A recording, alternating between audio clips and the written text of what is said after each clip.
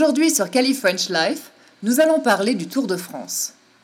Le Tour de France est une course cycliste prestigieuse qui rythme les étés en France. Elle est connue pour traverser les paysages français et ceux de ses pays limitrophes. Le parcours change chaque année. La tradition est que la course se termine sur les Champs-Élysées, à Paris. Les cyclistes viennent du monde entier pour participer à cette course mythique qui existe depuis plus de 100 ans. Chaque jour représente une étape et il existe différents maillots.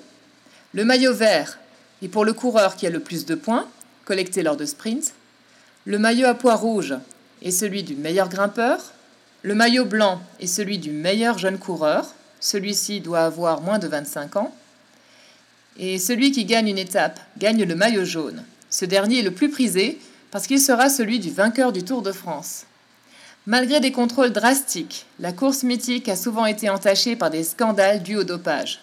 Par exemple, en 2012, Lance Armstrong, le célèbre coureur cycliste américain, a perdu les titres des 7 Tours de France de son palmarès et a été radié à vie de la compétition sportive parce qu'il a été prouvé qu'il avait utilisé des produits dopants lors des différentes courses.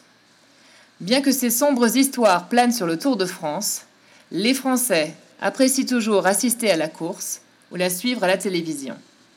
Une caravane permet au public de se mettre dans une ambiance festive et d'attraper des cadeaux offerts par les sponsors avant le passage éclair des cyclistes.